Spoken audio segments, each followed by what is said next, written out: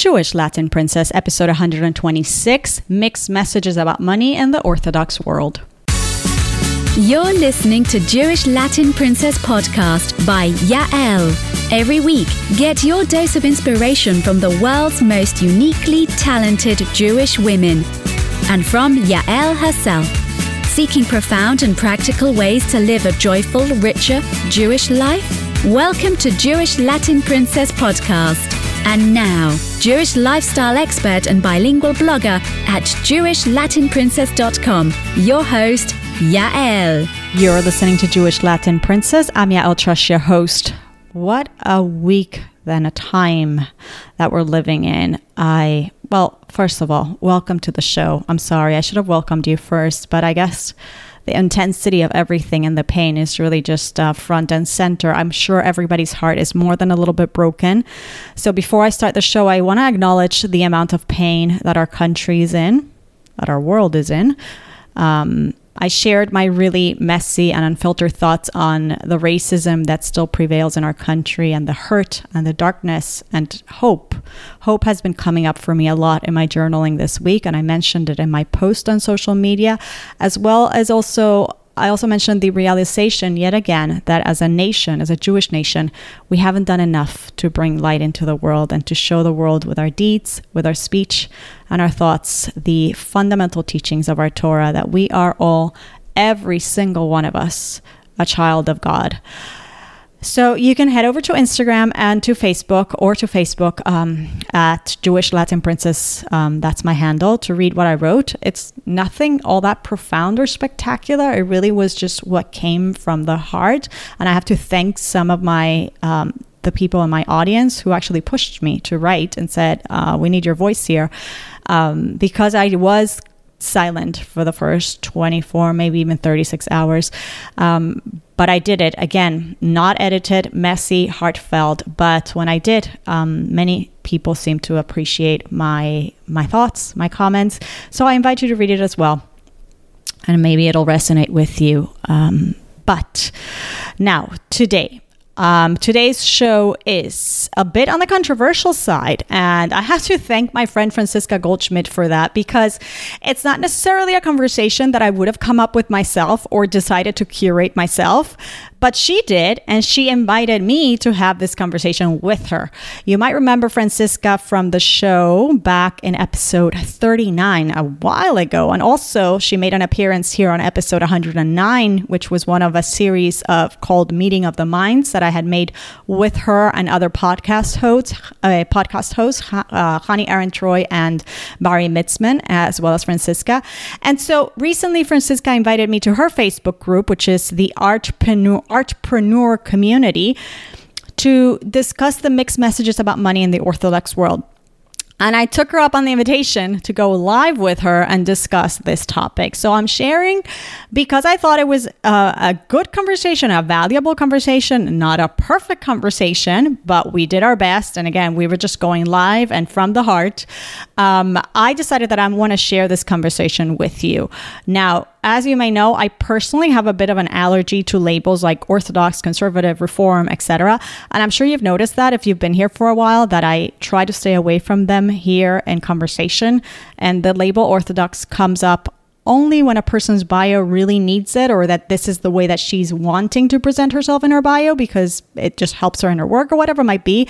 And so then I use it. But then even during the conversation, I usually try to steer the words that I use towards observant when I ask my questions, if I do have to bring it up. I'm not perfect, but I try. And I don't want to get into why, I just prefer it that way, but it's kind of my thing. I like to just focus on what unites us rather than, labels, just whatever. So not for today, but I thought I'd mention it because also, funny enough, I will say that I had to put the label on my survey, on my listener survey, in order to learn more about my audience, which again made me like, they didn't really make it too comfortable, but I needed to do it. And one of the reasons is because I get asked so much by sponsors and potential sponsors, what denomination is your audience, etc. So it's really one of the top things they want to know. And okay, I get it. I mean, it helps everybody understand better who the audience is and what their lifestyle is like. And I get that. So it's there. And by the way, thanks for those of you who have taken the survey. And if you haven't yet, you can find it at jewishlatinprincess.com/survey. And yes, I think that's it. This is the last week. I keep saying that.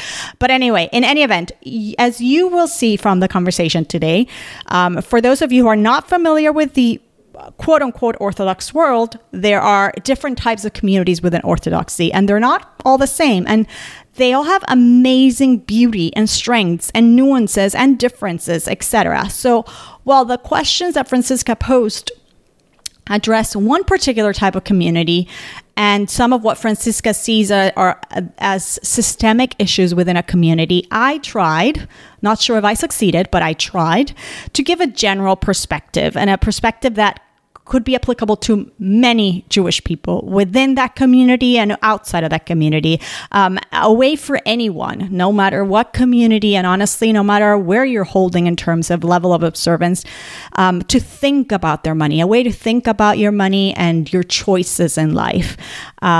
Much of it, and a lot more detail and depth, is what we learned in my course, Jewish Money Makeover. We learned a lot more, but this is definitely something that we really delve into, which, by the way, is moving now onto level 2 as my students and I realize there's a lot more to implement. And so we're starting a level 2 soon, but which is really exciting to me, and I'm like ready to get rolling with that. But by the end of July, I'm launching really a new version of this course, which is really putting together both beta courses, level 1 and 2, and so much more, including expert teachers and more, and different exercises and prices, and really a new launch of Jewish Money Makeover, because I realized the reception and the feedback has been amazing, and so the need has been validated, and it's too important a topic not to be teaching it. Not to mention, I've loved teaching it, and I'm always now thinking of ways to grow it and improve it. And obviously, I have tremendous gratitude towards my students for leading the way and getting me to think about this and improve upon what I've built. So definitely they take a lot of credit, because it's from their ideas and their feedback that I'm just recreating everything. So if you want to learn from me how to change your entire financial paradigm, and I mean from the way you think about money to the way you speak and to the way you behave, meaning your systems around money, then go to jewishlatinprincess.com/waitlist to join the waiting list. No commitment. It's just a way of letting me know that when I do launch, I should tell you first about it, because it will be a course with limited spaces, as it involves a lot of high touch coaching from me, etc. So jewishlatinprincess.com/waitlist. All right. So back to today's conversation. I think it's worth listening carefully, because it's a nuanced conversation, and one that I think if one missed a detail, one could easily misinterpret what is being said by both of us. But I think you'll enjoy it. And of course, I'm always open to feedback and questions that might come up as you hear this. It's an emotional topic. It's not an easy topic. Money never is, but I enjoyed doing it, and I enjoyed the challenge of doing it. Not perfect, and we're both human, and it's complex. It's quite complex. But after we finished, I said, better that we had talked about it, even if it's not perfect, and even if it's a bit controversial, than not discussing money at all. Better open ourselves up to the conversation and to, the disagreement and all that. Especially because she sees, Francisca, through her line of work and within her community, the entrepreneur community, the community of creative women, so many women who are struggling with their money mindset and with the practicalities of money, and who need to hear more about this. And indeed, so far, the feedback that came both on IGTV and on Facebook were very positive. A lot of good questions. I actually have a few questions just came in that I'm going to address soon. So here we go, ladies. Enjoy this conversation on mixed messages about money in the Orthodox world.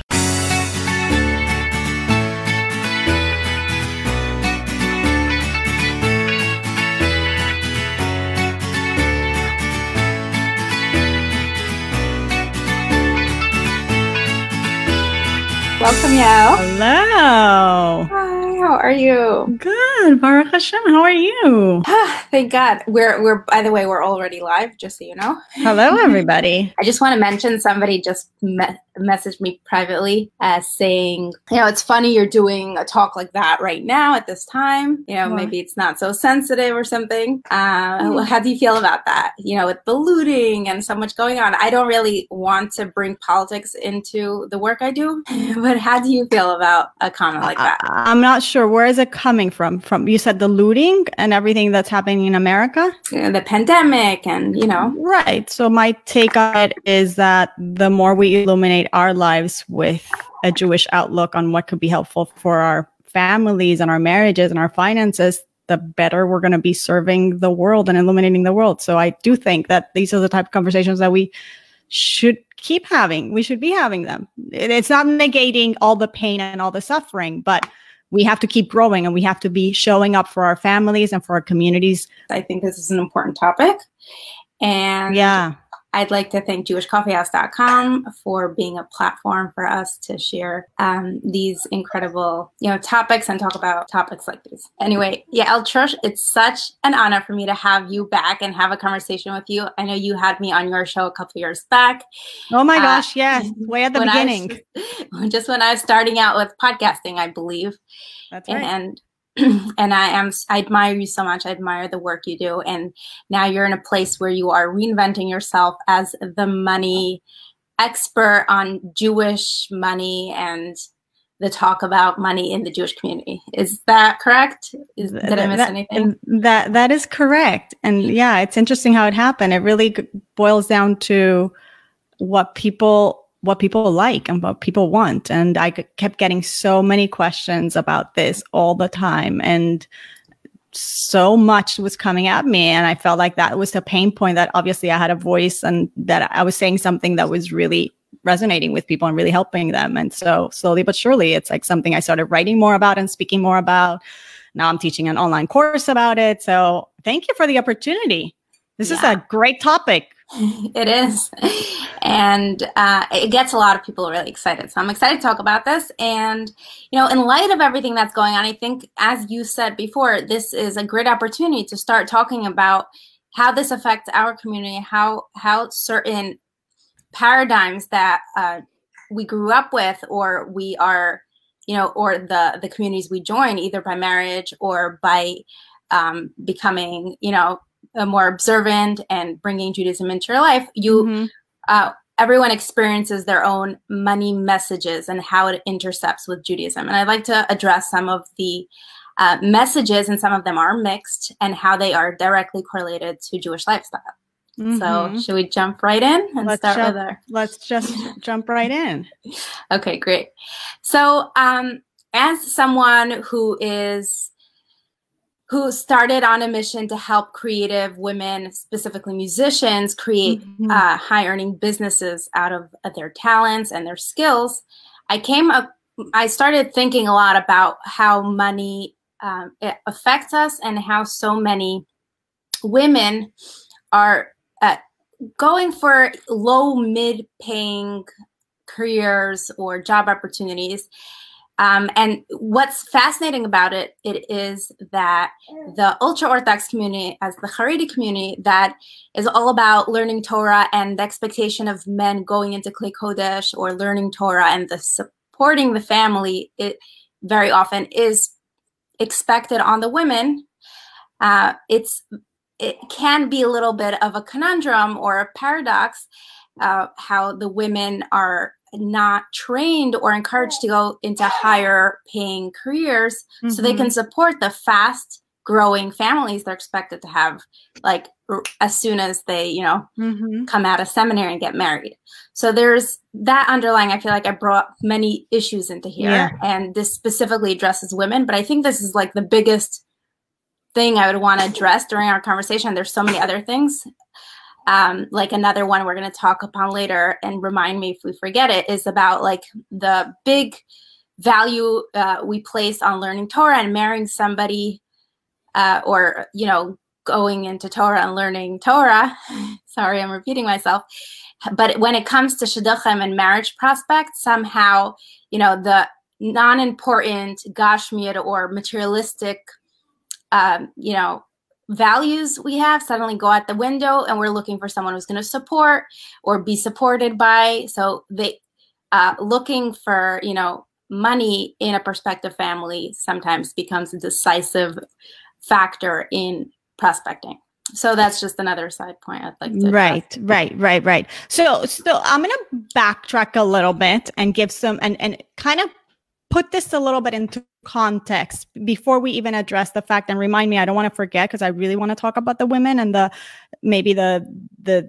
pushing our daughters or our kids to go into these certain low paid, safe type of jobs or careers that you mentioned. But before that, I want to backtrack a little bit and give a little bit of context, just because you did mention at the beginning that we're kind of addressing this maybe mixed messages that we get around money and wealth and all that. And so you're right, there might be mixed messages, and that is really part of a reality, which is that we live in exile. So because we live in exile, we are conditioned to receive from the world these messages that are perhaps not Torah true messages. Okay, so let's give some clarity into what is the Jewish perspective on money, like clearly. And so that we then can, as a framework to everything that we're going to discuss. Okay, so just to give some perspective to people, we attach so much. We project so much into money, and most people really, it's such an abstract thing. But from a Jewish perspective, money is neither good nor bad.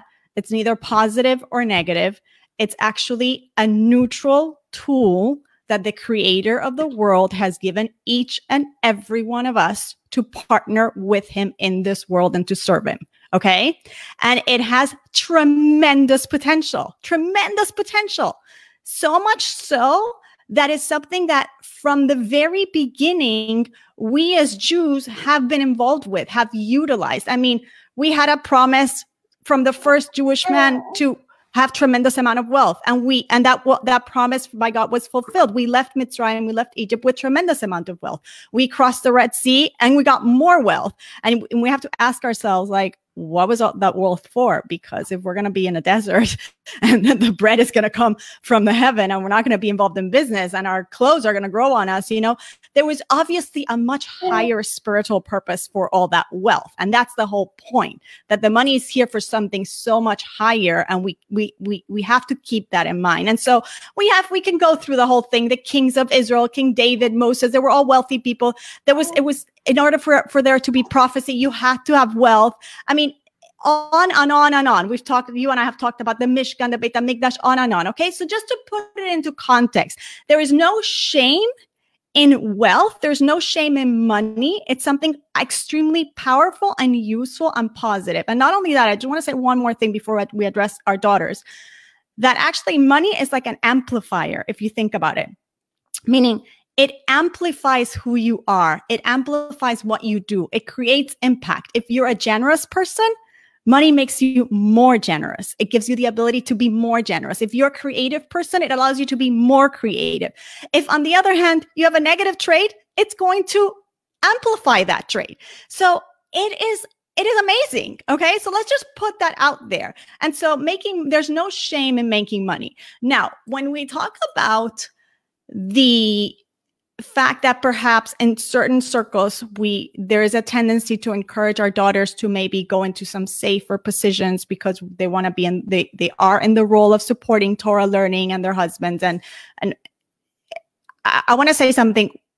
First of all, there's nothing intrinsically wrong with that. We need Torah learners and that's all good. But what I want to address is just from a general perspective, the fact that, the whole world is waking up to this reality, and we need to wake up to it beforehand because we have the upper hand here. We have a Torah to guide us. Okay. And that is a reality that people in their 40s, in their 50s, in their late 20s are waking up to the fact that they're sitting, having a job and a career in which they are completely miserable, in which their soul is getting stifled, in which their creative potential, their talents, everything that God has gifted them with is not being put to the use. Now, let me ask you, if we as Jews know that God, the creator of the world, gives every single individual, meaning every child of ours, I'm talking like a mother, but it's also you and I, okay? And all of every person, right? Certain talents, certain gifts, certain strengths, certain weaknesses, certain circumstances, what is he giving them for? He's giving them to us so that we can use them. So why on earth would we encourage our children to move away from that into something that is, quote unquote, the safe thing to do? And not only that, I want to pose the question, if women are the spiritual, if our forte is really in bringing spirituality into the home, into really building the warmth and the Jewish life, the energy, the spirit that is Jewish life, because Jewish life is so much more than Torah text. We all know it. And that's really the strength of a Jewish woman. Then how is a woman going to build a happy, thriving, joyful Jewish home based on Torah values if she is compromising the essence of her soul and what she's doing? Do you see what I'm saying? So it is a mixed message. We have to encourage our boys and our girls to utilize everything that they have for the service of Hashem in the world.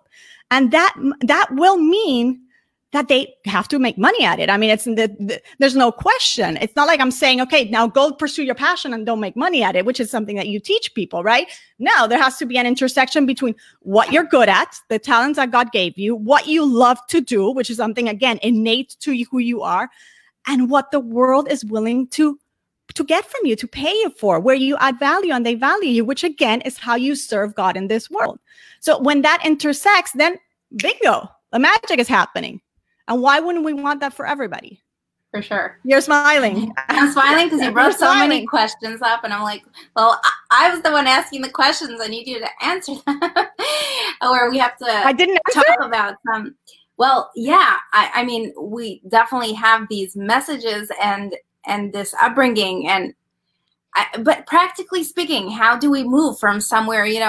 I want this conversation to inspire action, to inspire change, to inspire something different in people, and to be like, you know what, the way our system is right now maybe isn't designed to support us financially in the best way.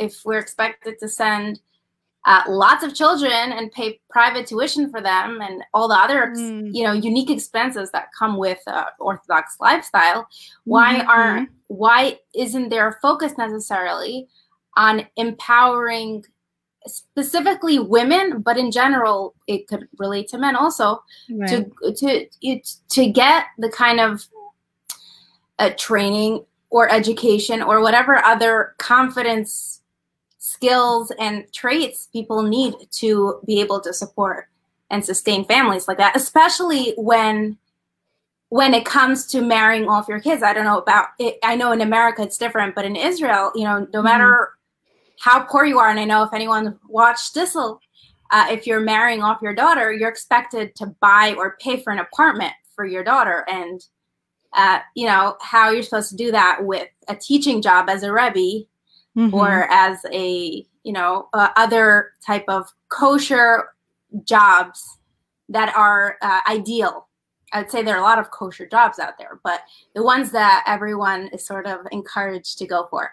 Also, when men, and this is a whole different topic, but when men do leave yeshiva or kollel to go to support their family, usually it's not because the system or their mentors have told them, it's time to go. It's usually like no one's ever going to give you a certificate and say, hey, you graduated kollel, you put in your years, you did it, and now go support your family, which in a way is a little bit too late. You can't just support a family of 5 with no, training in anything, which is why so many people go into business, because you don't really need education per se for that, or formal education. But the point being, there's very lack of encouragement for, this is how we expect you to live your life eventually, and support this lifestyle. Why don't we support people from the beginning and teach them and give them skills they need to have and the understanding, so that they go into life knowing the expectations they have, whether the expectations are on the husband to support the family or on the wife, or both. Right. What you're saying is that you feel there's a systemic issue within certain communities. And I'll say 2 things to that. Number one is I can't speak to the fact whether there really is an issue or not, because I'm not part of that type of community. I never was. And I've told you this before, and that's perhaps why I can speak about this and, very bluntly and openly, because I'm looking at it from an outsider's perspective almost. Okay.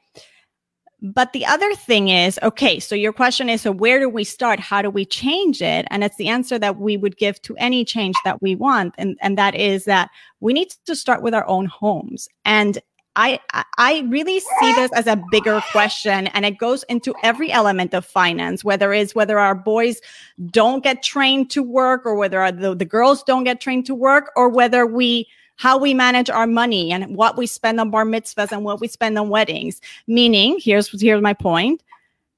Every individual has to know what value system do they stand for, and have clarity in their household and within their marriage. What are my values?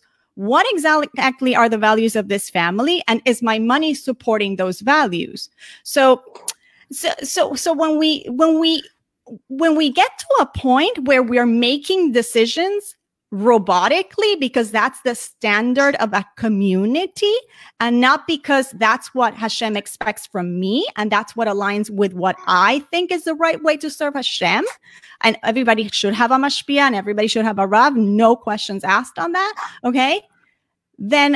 Then we have a problem. And it goes back to the way we allocate our money. It's a bigger issue than just the way we teach our kids. It trickles into everything that you're saying, from how we budget to how we invest to how we go shopping to how we train our daughters and who they should go date, and how should they even be talking about money in a date. And of course, you're going to no, that I'm going to tell you yes, right?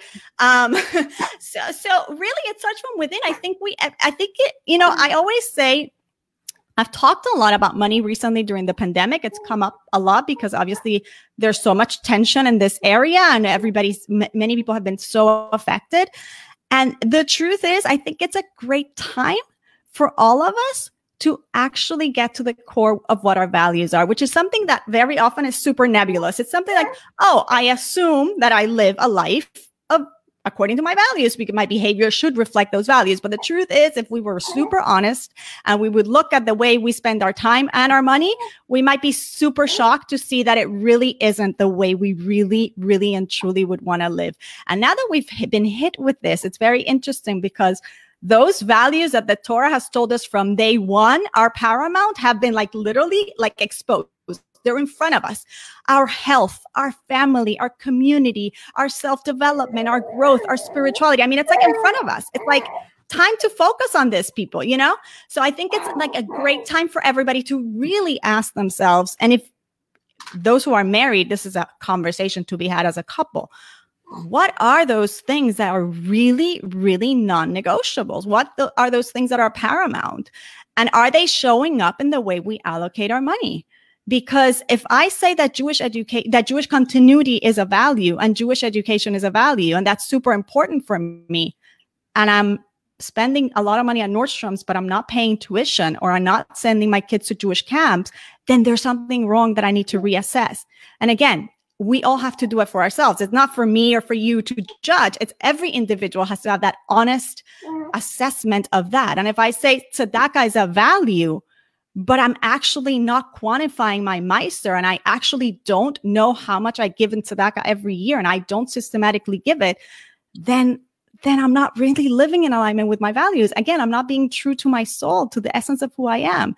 So it's part of a bigger conversation of how do we want to live? When we finish our time in this earth, when they ask us, when we go up to Shamayim and they ask us, how did you do in business? And were you the person you were meant to be? Susha, why weren't you Susha, right? Francisca, why weren't you Francisca? They're not going to ask you, why weren't you Yael?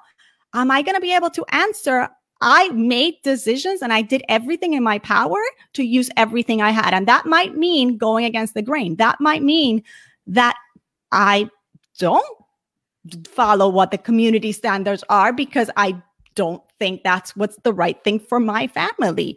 I mean, I don't know. I'm posting it. Again, I'm not creating a revolution against certain communities or anything like that, but I just think these are the questions that we need to be asking ourselves. Totally. If we really want change. And I think this is a perfect time to also talk about this, because the pandemic also brought up our values in a way. And I thought you were going to bring that up, but I will. The weddings, they're stripped down to the core, the most essential people to the family. Isn't that amazing?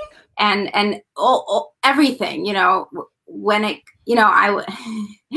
it's funny because you think now you don't have to go to weddings, but now you're expected to be at every wedding and every Sheva Brachos and every, on the terrible side, Shiva and Shloshim thing that you wouldn't necessarily be able to be at every bris and birthday party, and suddenly you're expected to be at everything. But yeah, it's been brought down to the absolute core and essential. Listen, we're not saying that sharing simchas with a community is not a value. 100% it is a value, but we always have to make choices and decide at the expense of what. Meaning, am I doing this to impress the Goldsteins? Or am I doing this simcha because it's a simcha that I can afford? It's a simcha that emulates the spirituality of my family and the way we value things and represents certain things that are core to my family.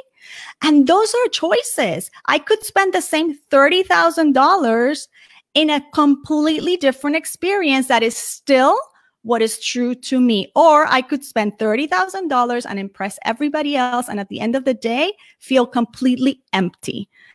Or, God forbid, even worse, be completely in debt because I needed to impress other people. So it really is, again, it's not that we're saying that God forbid, we should all finish, and this pandemic should end like literally before this conversation ends, and everybody should be free to enjoy everybody's simchas 110%. But I think every decision that we make in our marriage and in our homes needs to be filtered with the values of the Torah. And it's hard. It's very hard conversations. And because we live in exile, we get so confused, and it's so easy to live according to what everybody wants and everybody does and everybody expects, especially why not? They're also living a Torah life, right? But that doesn't mean it's for you, and that doesn't mean it's for your child. A certain school might not be for your child. Why are you putting them in that school? For example, that's a whole different conversation. Yeah, and I think this could be a series of conversations, because this really goes into every aspect of a life of, right. But so I'd like to wrap up this part of the conversation where we spoke about the issues, and maybe some people watching never thought of it like this, or never haven't experienced looking at money as through, is this a Jewish value, or how does Judaism deal with money? Mm-hmm. And I want to change the course of this conversation a little bit to solutions or practical ways of creating change for yourself, for your family, being proactive about the messaging that you are sending to your children, and how you want to empower your kids to make decisions, not based on this is how it's been done forever, because of history, versus this is how a life I would like you to lead, and I'd like to give you all the tools you need to live this kind of life, and not and be able to help other people. And one of my favorite quotes, if you want to change the world, make a lot of money, and then you can do all the change you want. And we need more positive people in the world creating change with their money, right? And taking away the stereotype of like rich people are bad or evil. Oh gosh, please, yeah. There is a lot of that, and I don't know if I should bring this up here, but like, whatever. I won't bring it up here. No, the bottom line is it's such a let's mention it, because if you think about it, there's people who are rich who are not very nice, and there's plenty of people who are rich who are very nice, and there's poor people who are not very nice, and there's poor people who are not very nice. So it doesn't, And some people are meant to sit and learn Torah or be a teacher, and they're so great at it. And other people have so much more in them, and instead of telling them, become, a secretary or something else that's administrative or parav or neutral in terms of skills, go for something you're passionate about, that you're super talented about, and do the best you can. And okay, so that's basically my message. So let's go to you. How do you help women specifically with being proactive about this issue? Yeah. So let me just tell you like 6 things that I see. Like when we tackle these things, to me, it's like we're changing the paradigm already, and we're changing our financial paradigm to be a Jewish paradigm. Okay. Number 1, we didn't address it, and there's no time to delve into these, but I'm throwing it out there for just to plant the seed. It's essential to trust the source, and the source, I mean with capital S. The bottom line is that there is a God in the world who sends money and who has plenty of money and plenty of everything for anyone and everyone. We just have to show up and give our best. Going back to, put your best effort. Okay. But there is that, and it's essential. Number 2, we addressed it, which is the idea of funding your values, which is so important. You're a little bit. And number 3, and this is an easy one. Are you there? Because we got caught up a little bit. We got a little bit frozen, but I think we're back. Yeah, I think we're fine. Number 3, and when it comes to children, this one is super key to teach it to them from a very early age, is giving systematically. Like there's no such thing. Like from a very early age, your kids should see that giving 10% to 20% of your after-tax income is something that we do no matter what. Like it's something that they do with every Hanukkah geld, with every present, with every bar mitzvah dollar, like money. Like, it's something that is part and parcel of our family, with the financial structure of our family. Okay.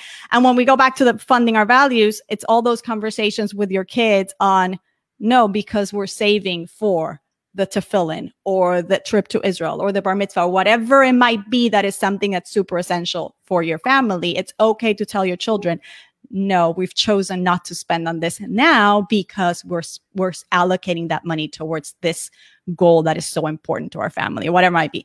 I don't even know where I am. Number 4, I would say that is super critical, is like staying out of debt, period. Like, and by that, I mean commercial debt. And we're not going to get into the details. Okay.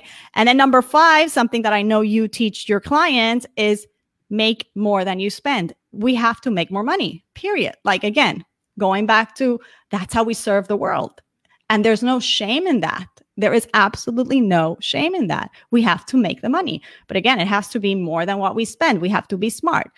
Next is automating our savings.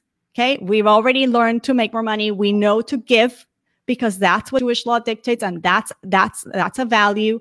We have to automate our savings. How are we going to save for the things that are important in our life? Again, funding those values. Okay. And the last one I would say is, and this is where maybe it's for more like people who are already at that level, but it's very important that people know it, is that the bottom line is, later on at some point, you really have to get to a point where you make your money work for you. You have to invest your money, whether that be, and again, everybody has to learn what those proper investments are, but there is a point in your financial structure where certain things, certain ducks are in a row, and there's a certain structure, and you're making your money work for you.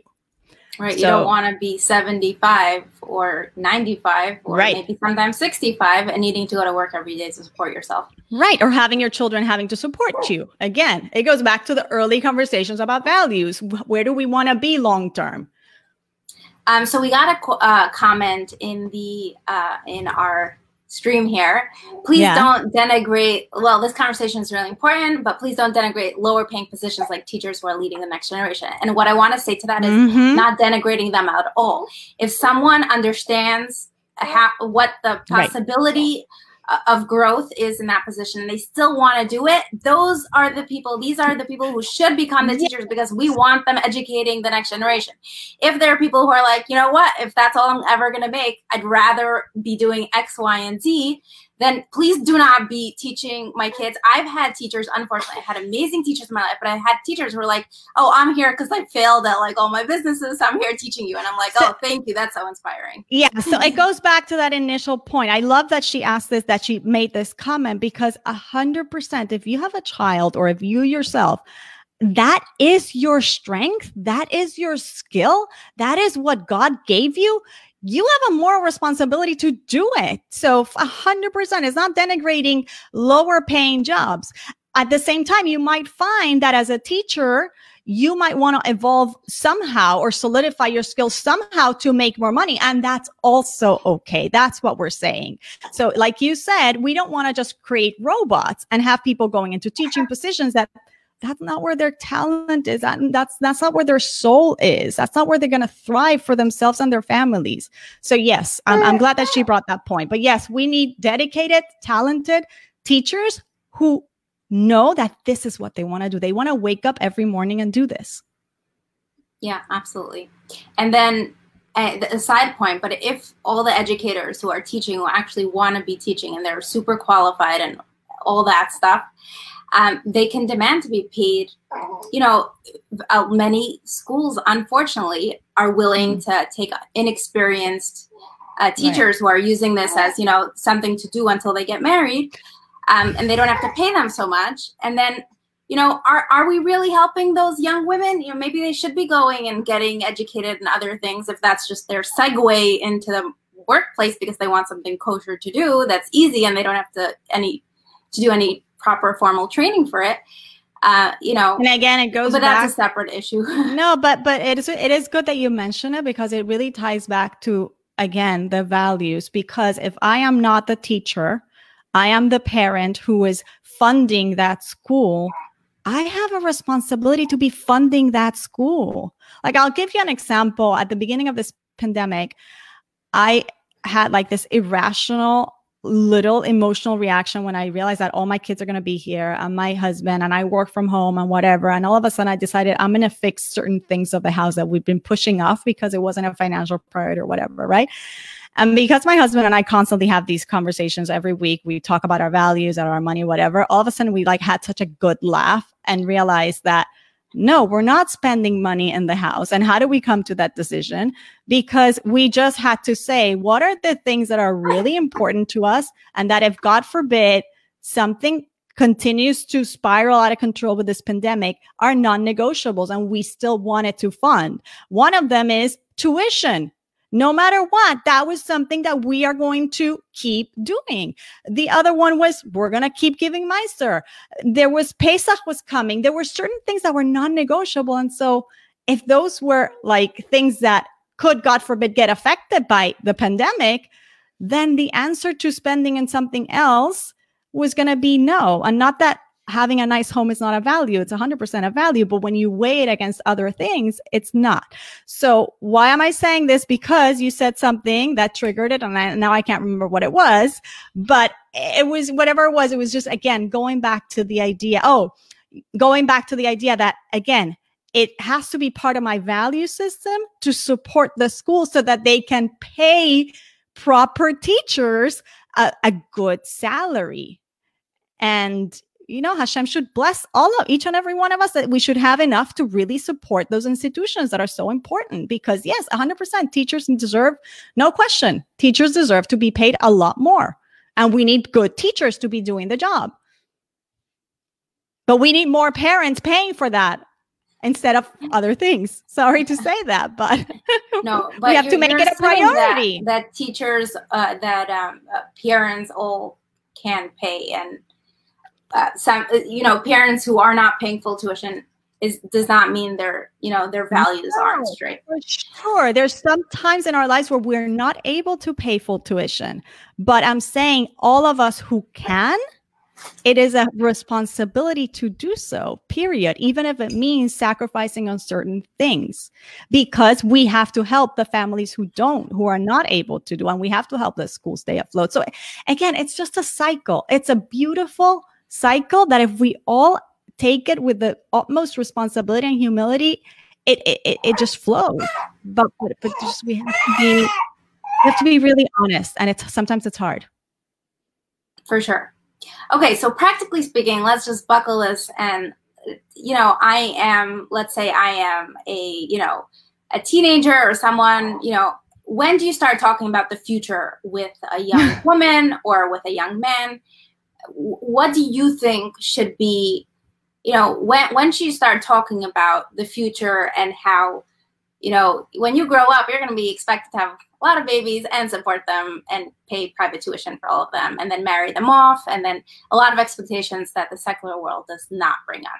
And I think many families do not talk about money and how they're expected to come up with it, or what, you know, a lot of the messaging comes indirectly through behaviors. So what would you say a practical, like what would you do with your daughters? When do you think it's time to start to talk to them? Would you encourage them to look into higher paying, you know, I really don't want to badmouth anyone, but there's a lot of issues with institutions and the messaging in them. So let me break it apart again. It's going back to number one. When do you start with your children? You start from the beginning. From the beginning, children need to know that Meiser is non-negotiable. From the beginning, children need to know that there's certain things that your parents buy and certain things that we don't buy. Like, these conversations have to be normal. Like, my kids are familiar with money. My kids know they have investment accounts. My kids know to save for their things. My kids know to ask to be paid for babysitting jobs, right? Like, these are things that have to be just talked about. Like, money has to be part of the regular conversation because it's a huge part of life and there's no shame in it. Now, about the high paying job, again, I don't think the language is you need to go for a high paying job. Again, you need to use your talents in the best way possible. You're going to figure it out. I have no doubt, because God is in charge. But as long as you're doing what you're meant to be doing, the money does take care of itself. That means you still have to show up and work and be creative and get out of your comfort zone 100%. And you have to encourage your kids to do that. You have to encourage your kids to think out of the box. But to tell them, oh, you have to go in a certain career because it's the best paying or it's the best. I mean, how are we different from the secular world that is saying people, you know, go do investment banking like I grew up, right? Or go be a lawyer, because we're no different if that's the messaging that we're sending. We have to change that messaging to our kids. Well, listening to you, I just feel split. I feel that split. In a way, I totally agree with you. In another way, it's I have just met and spoken to so many people who are like, and then one day I woke up, I had 5 kids, and I realized, how am I going to marry them off? Or how am I going to move into a house? Or how am I going to pay for their But again, why did one day I wake up? That's what I'm saying. When our kids that's part that's right. So part that's what you're asking me. So how do we raise kids who make those choices based on, not on waking up, based on clarity, who get into a marriage with clarity, who get into a marriage knowing what your partner, your husband's talents are, how much debt he has, how does he feel about making more money, what your own financial situation is. It's not just because we're having the institutions and the way our leaders or the messaging in Yiddishkeit and Judaism is, you do your best, God will take care of it. That's especially the message towards single adults, single young women and men. Right now, focus on your Judaism, focus on learning, focus on this. It will all work itself out. So that's how that transitions to one day you wake up and you have a certain amount of kids and no way of supporting them in a way where you're not living paycheck to paycheck and freaking out about the Yantif that's coming up, or seminary, or Simcha. Yeah, but Francisca, I'm going to disagree with you a little bit here. And again, it's because I'm not part of that. I think we have to rewire our brains not to worry so much. Like you have to go into a marriage with tremendous clarity, and those choices that you make to build a family, you have to know that they're the right choice for you and the best choice for you. And then as your kids get older, if you need to start building more wealth for your family, because that's how naturally things are progressing, then you go and you do it without the worrying and the anxiety and the I suddenly woke up. No, you didn't suddenly wake up. You made these decisions because that's what aligned with your values. No? No, yeah. And so you're questioning the values. You're saying the values lead to this behavior and this kind of situation. 100%. 100%. Again, and I want to be super, super, super clear that that a woman's role is not to be diminished in any way, and that women there is tremendous value, and that's why Judaism places such an important such weight in this, in getting married and in starting a family, and that putting this as a priority, because it should be a priority. That's how we build the world. But again, we have to build it besimcha. We have to build it with joy. We have to build it with trust. We have to build it with clarity in our marriage, with communication, not blindly. There's no such thing as blindly. Yeah, blind faith, yes. Trust Hashem blindly, yes. But your decisions, everything else, yeah, you have to own them. You have to be proud of them. You have to know what you stand for. Yeah, so I love what you're saying, and I'd like to just formulate that or repeat it again and saying, Jewish values, the way it's been done, this system, these shivas, whatever you want to call it, it is a personal responsibility on every mother and father and every marriage to raise children with awareness and with tools. And it's not, and maybe that is the solution. It's not the responsibility necessarily of the institutions and the rabbi, even though I don't know if I completely agree with that. But to empower actual change, I agree, has to come from individual families and with real talk and that kind of messaging that happens through behavior and conversation from the very beginning. So I think that's very important. I think that's helpful information for anyone watching, I think. And we have to teach our kids skills. We have a responsibility to teach them valuable skills. But again, that align with who they are and where their strengths are. Yeah. And then, 100%. So on that note, let's go into and just talk a little bit about what we both do and how we both contribute to the solution, or, on our small scale, potentially both of us can, achieve what we're doing and make as big of an impact as we both can. I'd love to hear about, I'd love for you to share with us the unique and incredible tools that you created to empower Jewish women to bring these tools and these conversations into their marriages, into their homes, to raise families with values, with true values and behaviors that align. Yes. So I've actually just recently started teaching an online course. It's called Jewish Money Makeover, and whoever wants to be on the wait list for the next one, which is going to be incredible, starting the end of July, can go to jewishlatinprincess.com/waitlist, because those are the people who really are going to, it's a limited slot, this limited spaces for the course, because it's very high touch with me and a lot of coaching and a lot of like interaction and hot seat and all sorts of very fun things.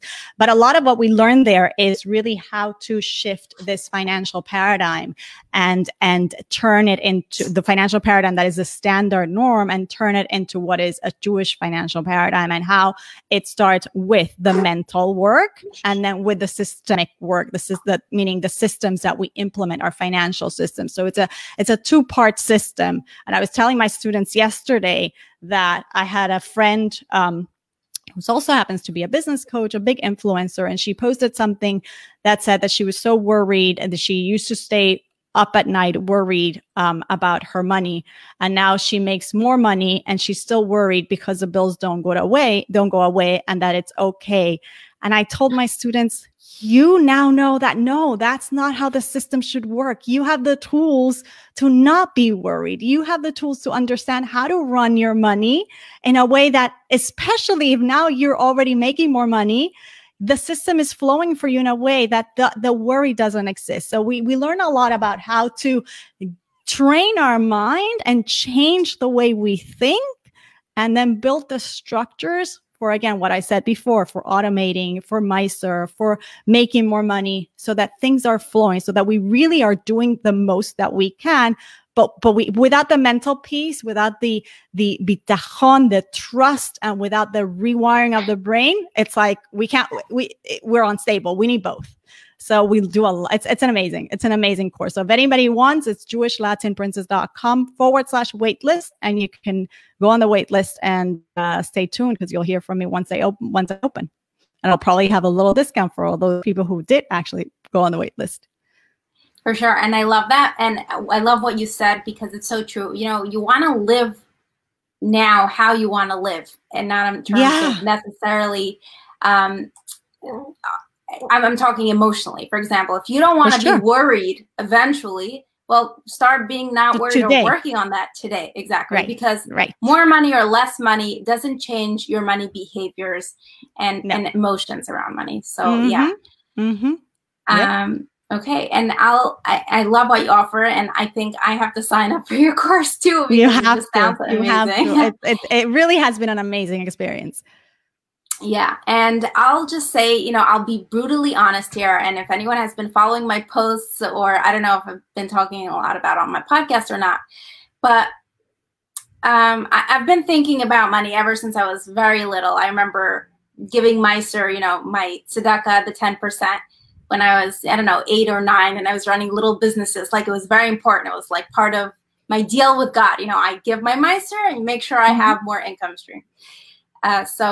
And that's adorable that I was so involved in that at such a young age. But for me, the answer, and I don't know if I'm considered shallow or if people would look down on me, but for me, the answer, if you want to live a life with the Jewish lifestyle and you don't want to have to struggle, the answer is make more money. The answer might be, you know, figure out how to earn more, and not necessarily figure out what you have to say no to, which everyone has to do, no matter what level of what status, you know, what level of income you're on.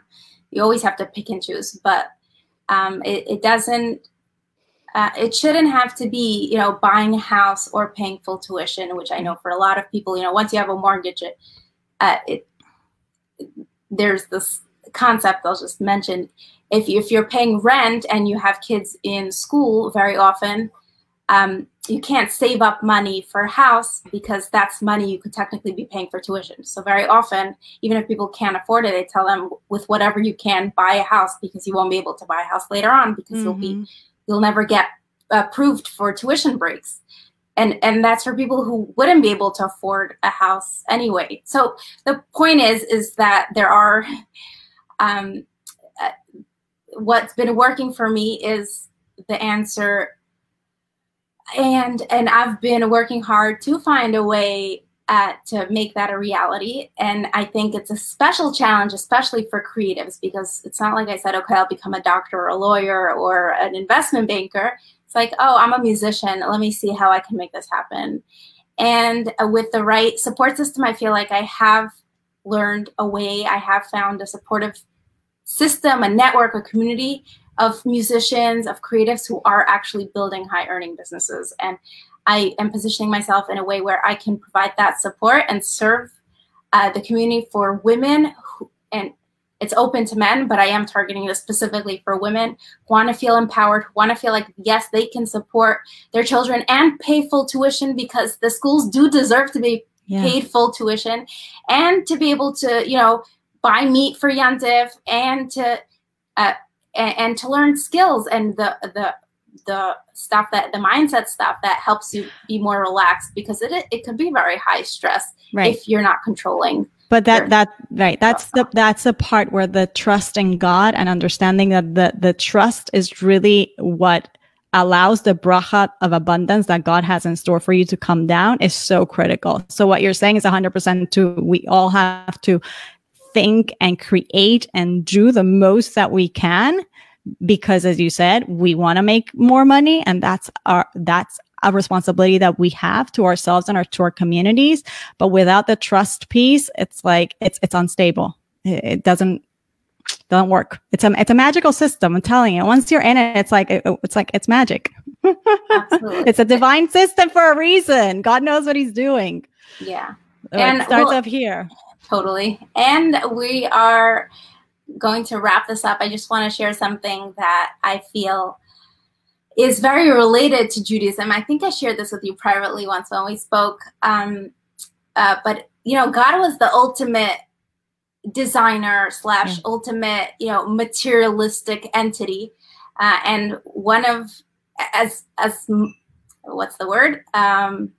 As well as the ultimate everything else in the world, obviously. But when it comes to materialism, when we learn it from the Torah itself, God was very particular about how the Mishkan and how the Beis HaMikdash and the temple was supposed to be built, and what kind of, he only wanted, we were instructed to only use top materials and gold. Exquisite. It was exquisite. And the measurements were exact, and everything was the colors, the texture, everything was so precise. So if anyone ever wants to tell wanting to earn more, or wanting wealth, or wanting a beautiful home, or wanting beautiful dresses is not a Jewish value, you always have the source to go back to. And, God appreciated beauty, and God's home, the representation, the temple on earth, was the ultimate beautiful, precious entity. So 100%. And the bottom line is, the question is, what is the money for? Is the money to serve me and my ego, or is the money to serve Hashem in the most beautiful, precious way in his world? And if we can answer that really honestly, then that's our motivation, then we're good to go. But we have to ask ourselves that question every single day. Yeah. I love this because it really took away the conversation from the practical or tedious conversations of the issue of tuition, or the issue in shidduchim, or the issue in this, and bring it down to the core values, the core faith, the core belief systems and education and behaviors that we should be implementing. Yeah. Thank you so much for this conversation. I would have never done it if you hadn't proposed it. So I give you full credit. Thank you. And halfway through, I was regretting, maybe I shouldn't be having this conversation with you. I don't know where for a long and everything. Are you filtering messages, and people were like, "What are these two women saying? It's so counterculture," and you're not telling me? No. Saying. No, I think the people who stayed on watching. You watched? My sister. Okay, you'll have to watch it after. She helped with some of the questions. I think it's important. Of course it's important. It's very uncomfortable also. And I think especially women, we're taught and educated in a way to be more, tsanua, and to, whatever, all that great stuff, having to sell yourself and be confident and get into these interviews and get yourself a job and be a leader. It's a little bit sometimes counterintuitive, and we do, and the women empowerment and the Jewish women empowerment, I don't want to use the word movement, but that kind of education and trend and support system and community is so important, and I'm just so honored to be a part of it. I don't know why God put this passion into my head, almost like I can't be passionate about other topics because I'm so passionate about this right now, and I have to stay focused. And you're doing a beautiful job. And the best part is having your baby with us. It's like showing us, listen, this is what's most important, the children, the baby. And that's why I'm doing all of this. But I'm important too. And my passions and my creativity and all of that is important too. So I'm showing up with all of that for this child who's here.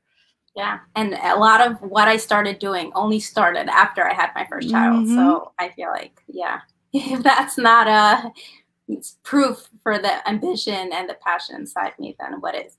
Right. So thank you so much, Yael. Anything else you want to say before we Well, everybody can find the podcast. I know you're a big fan. You were a guest many, many moons ago. We're almost in year 4 of the podcast, Jewish Latin Princess, where we have these types of conversations and more. As you know, it's not all about money, but it's definitely always conversations on weaving Jewish spirituality into very, very practical ways of life. And it's a very open conversation. It's not at all about orthodoxy. And my guests are far from orthodox. There's everybody in the spectrum. But that's, I think, what makes it so interesting and so fun. It's amazing. I love what you're doing. You're such an inspiration, and you're a true leader, and it's such an honor to be your friend. Also, anyone wondering why I'm shaking half the time and, moving side to side, there's a baby. So thank you so much for watching and listening. This was so fun. I'm so happy we did this. I am a little sweaty here because I was talking about things that it is taboo or maybe looked down upon as, you're criticizing the community. There are a lot of important people out there who think differently, and many of them. Did you get us in trouble right now? I'm gonna open my phone. I'm gonna in trouble. You excluded yourself from the community, and you didn't criticize anybody, so don't worry about yourself. But yeah, I am up to criticizing and where there needs to be change or empowerment for different behavior, I think it's important to speak up and go for it. So thank you so much, Yael. Thank you. Make sure to check out our podcast, get on the waiting list for the course. And if you want to talk to me, love it. You know how to reach me. I'm Francisca everywhere, Facebook, Instagram, Francisca Music. And Yael Trush, Jewish Latin Princess. Jewish Latin Princess everywhere. Instagram, Facebook, everywhere else. Awesome. I love you so much. Have a great rest of your day. Thank you, Francisca. Amazing job. Thank you. Thank you for everything you're doing for women. Thank you. Thanks, everyone, for being here. I'm sending my love to all of you. And let's stay positive. Let's stay kind. First and foremost, kindness. Let's do what we can. Actually, not just what we can, but let's get out of our comfort zones to do more, to make this world into a brighter place. And everyone can judge for themselves what that means in their own lives. But yes, I think this pandemic has taught us to step out of our comfort zones. And the episodes of the last week have made the need for us to be doing that, just getting out of my comfort zones, even more pressing. So, it's time for action. Thanks again to Francisca for inviting me to her Facebook group to have this conversation with her and for trusting me with such a delicate topic. And I encourage anyone who might be interested in learning more about Francisca and the services she offers creative entrepreneurs to join her inside her private Facebook group, the Artpreneur Community. If you enjoyed this episode, please head over to iTunes and leave a review and rating. And if you have any questions, as always, reach out to me via DM on Instagram or email, yael@JewishLatinPrincess. If you're interested in a financial transformation with me and other growth-minded women, then get on that wait list, JewishLatinPrincess.com/waitlist, so that I can send you more information once the course is again up and ready to launch. Wishing you all a lot of calm and peace and continued health, physical, mental, emotional, spiritual health, and a beautiful, wonderful week. Thanks for listening to Jewish Latin Princess Podcast. If you enjoyed this episode, please subscribe on iTunes, leave a rating, and share the podcast with the Jewish women you love. To access today's show notes, ask Yael a question, or suggest a uniquely talented Jewish woman to be featured on the show, visit JewishLatinPrincess.com.